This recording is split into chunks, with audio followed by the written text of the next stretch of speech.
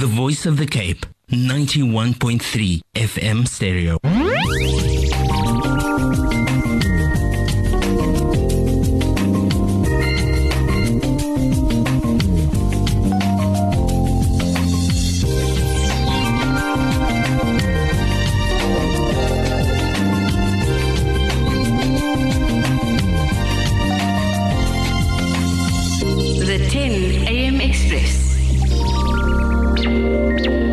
Assalamu alaikum wa rahmatullahi wa barakatuh, and indeed a warm welcome to our 10am Express. Your host Ayesha Laatoe, new frequency 91.3 FM audio streaming at www.vocfm.co.za, 95 FM in the Borderlands and 90.7, 90.9 ocean to ocean. In this segment, we focus on the Eureka Community Care, or Centre rather, with Waldo Houlies, Deputy Chairperson of the Eureka Community Care. Waldo, good morning to you and a warm welcome. Good morning to you, Aisha. Thank you so much for being with us in studio. Just, to eradicate confusion, lots of people know Eureka as Eureka Estate that is close to, I think, Elsis River as well. Am I correct? It is in Elsis River. It is in Elsis River. It's based there. Waldo, you want to tell us more about the Eureka Community Care and when it was established? Okay, you see, Eureka Community Care was established late in 2018, say around about October. Mm-hmm. And the whole reason for it was because we had a 4-year-old child, I think, who was abused. There was burned cigarettes on the child, and we also found out later that the child was sexually abused. It was in the newspapers, everything, and we just said we had enough and we need to do something about it, and that's how it all began. 5 strong women from our community decided that they want to form a community again, and they involved me, and from there onwards we started and we've moved forward since then. So since 2018, what was the support like from the broader community when you started this venture, this project? Well, the broader community welcomed it because we live in a area which is polluted with gangsterism, drug abuse, and poverty as well. We have lots of children which go to school hungry, or they don't go to school at all because due to circumstances in the house which is not right. And that is where we come in. We do our best to provide a meal, although we don't have any sponsors yet, but we work very hard. We sell used clothes, and we sell hot chips on the weekend. That is what we did last year as well. Although sometimes it's not that easy or safe, because when you hear gunshots just around the corner, but we get used to it. But that's basically in a nutshell. We also started various programs to support young youth which is in conflict with the law. Also those who fall victim to drug abuse and gangsterism. Since inception, did you register the organization, and are you part of social development as well? Do you get some finance, from social department as well? Tell us about it. Okay, we are a registered NPO, although we are still awaiting our certificate, but because there's a huge backlog. But what they do is they send us an email confirming that the NPO is registered. They give you a number, so various people can check and go verify if we are there. But in terms of support, not yet. Hopefully we will fall in this year's financial budget. Okay. You've mentioned earlier 5 women who started this organization with yourself as well, and then one looks at the need, the type of services that's needed as well. It's not just feeding, but we're looking at the social aspect, exactly. The psychological, if you're speaking about abuse, then obviously you need more people on board as well, with the professionals with the know-how of how to help these children as well. Tell us more about it, and if there are volunteers who come on different days maybe to support. There are volunteers that jump in, especially people who went through it all, who have experience in this stuff. We work closely with law enforcement as well, and then we work closely with because we are based in Ward 25, which our ward councillor, which is Beverly van Reenen, she gives us support in this in that aspect as well, who brings other people to come and talk to the youth, and trying to find new ways to keep our youth just educated and just to keep their minds occupied. So although you would say that it's a great plus for you having a female as a ward councillor, knowing what is happening within the community as well, so she's touching base and knows what is happening in the community. And I've learned that women are quite tough. So you have great respect for her as a ward councillor. I have great respect for her, Okay. We're speaking about, Eureka, that is, like you say, it's part of the Elsies River area as well.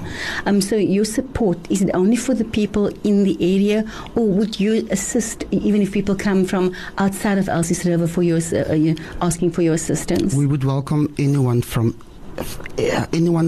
everywhere, because we all are human. We all go through the same things, whether we're black, white, rich or poor. Currently we can only manage to feed the Eureka community, which consists of about, say, 400 kids alone. Then there's also the elderly people, which they also need support, because say our elders, they are so precious, and to be at that age and still have to worry about how your grandchild is going to eat and stuff like that, which is unfair. So we just come in and provide that extra little bit to we host relaxing days for them, where we manicure and pedicure them, and but like I said, the resources are very limited, but we try our best to So just the question, it's probably easy to make a sandwich or to prepare something or to, get services in to treat the elderly. But we speak about, the establishment of this organization, the founders of the organization. How important is it for them to be upskilled, to know how to run an organization as well? Do they go, are they offered to come to workshops? Is, like you've said, the ward councillor very much involved? Is she offering any other services, apart from getting speakers, but also making sure that the core people in this organization knows how to run the organization so that it can be viable for many years to come? They do.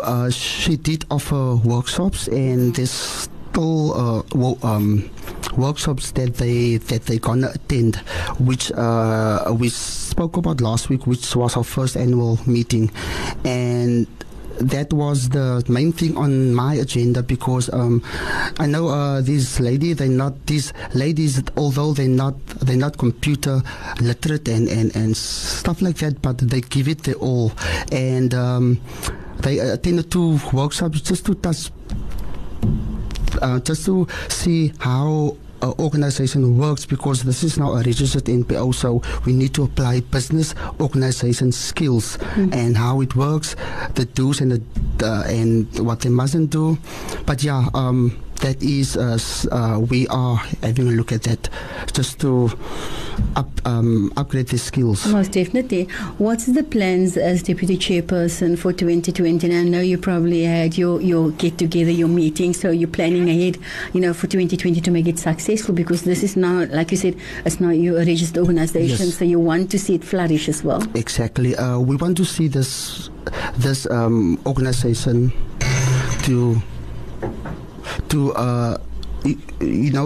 this organization should be there for many more years to come, even after us. So our plans, first of all, I need to explain that currently we are operating from a container which is in Eureka Community Care. We fixed it up ourselves, and currently we don't have any electricity supply and no water supply.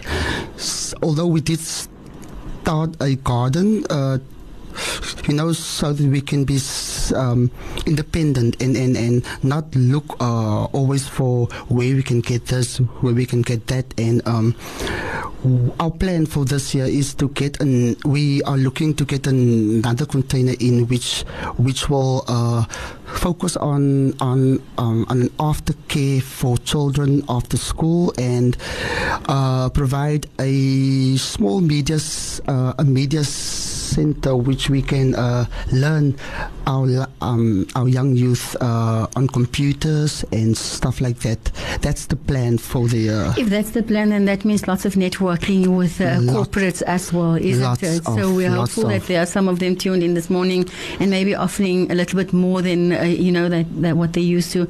We all know there's lots of financial constraints with corporates as well, but then again the need within communities become even greater. This is where you come in and the services that you provide as well. So that is for the youth, as you've mentioned, and I know that the many services that you offer for the youth as well. What are you doing currently with those who matriculated and are still home, hasn't decided what it is that they want to do? What are you going to do with them? Well, personally, from my side, because I went to university, I have a national diploma in internal auditing, but from as long as I can remember, I've always encouraged young youth that go make something of your life, go further. There is money out there.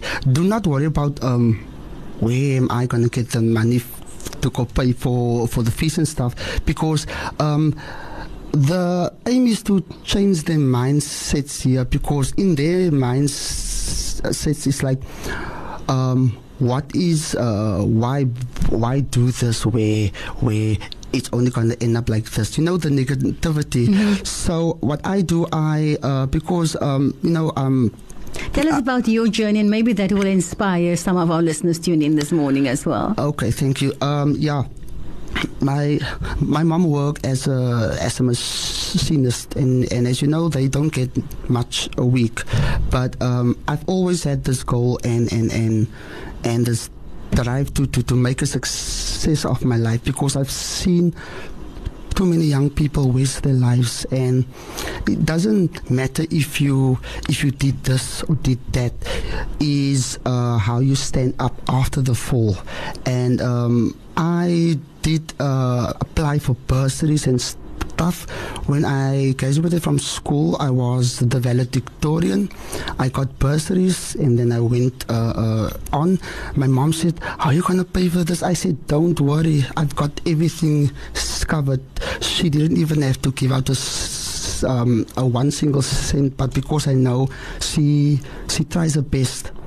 But since then, I must say there's many young people that I've helped get the forms, inform them, go to this website, go to that. I mean, there is money out there. You just have to go look. And so, every day we do a little bit. Just to see. Indeed, even if it's touching one soul and indeed and making a change, isn't it? Waldo, how can our community, assist? You've mentioned about your own garden that you have to be self-sustainable. Are you selling whatever is grown, or do you use that for the pot? That is the long-term plan. There's currently no whole vegetables at the moment. Okay. But we would love it if even if we have one individual who knows about how to grow certain things, just to give us some guidance how to nurture the plants and stuff like that.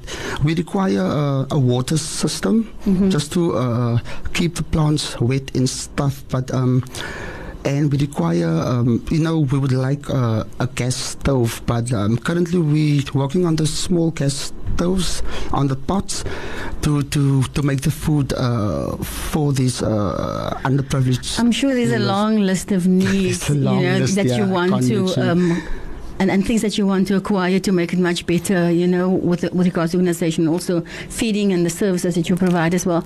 How can our listeners make contact with you, Waldo? Okay.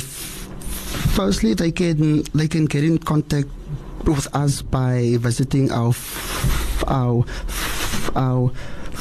Facebook, which is called Eureka Community Care. Then they can also email us at eurekacommunitycare508@gmail.com. Then they can also get in contact with us by calling my number, or one of the ladies' numbers that are listed on the Facebook page. Okay, would you like to share some of those numbers with us if you have it? Okay, the first number, which is mine, is 082 922 0005. Then they can also contact this number on 062 924 8330. And whose number is that? That's the number of our chairman, Shaida. Okay, that is Shaida. Your chair lady, you mean? Yeah. Chair lady, yes. There we go. So it's for yourself and the chair lady. And any other numbers that you have? No, that's all the numbers. Those are the numbers. Yeah. Any final words from your side, and especially for youth tuned in, and for parents, maybe just giving them that encouragement to say that really 2020 has lots of hope for your children? I would like to say, first of all, thank you to you guys for giving us this opportunity to speak about what we do. We can't deny you this interview. You're doing such great work within the community. Thank you, but we must say thanks, and hopefully from this interview, and I know it will happen, because our ladies, they put God first before they do anything, and therefore they believe that if you put God first, the rest will fall into place. So hopefully we have some people listening here who would like to make contact with us or contribute in any way. It doesn't matter how small. Well, and I'm sure that whatever you prepare would be halal as well, to cater for everybody. Yes, of course, because we have some Muslims in our area as well, so we must. From all of us at Voice of the Cape, we want to wish you all the success for 2020, and my organization grow from strength to strength. And it's so much needs that you have, that you want to help others with. So we're hopeful our listeners will make contact with you rather sooner than later. All the best, Waldo. Thank you very much, Isla. Thank you. You're welcome. Bye. Bye. The Voice of the Cape, 91.3 FM stereo.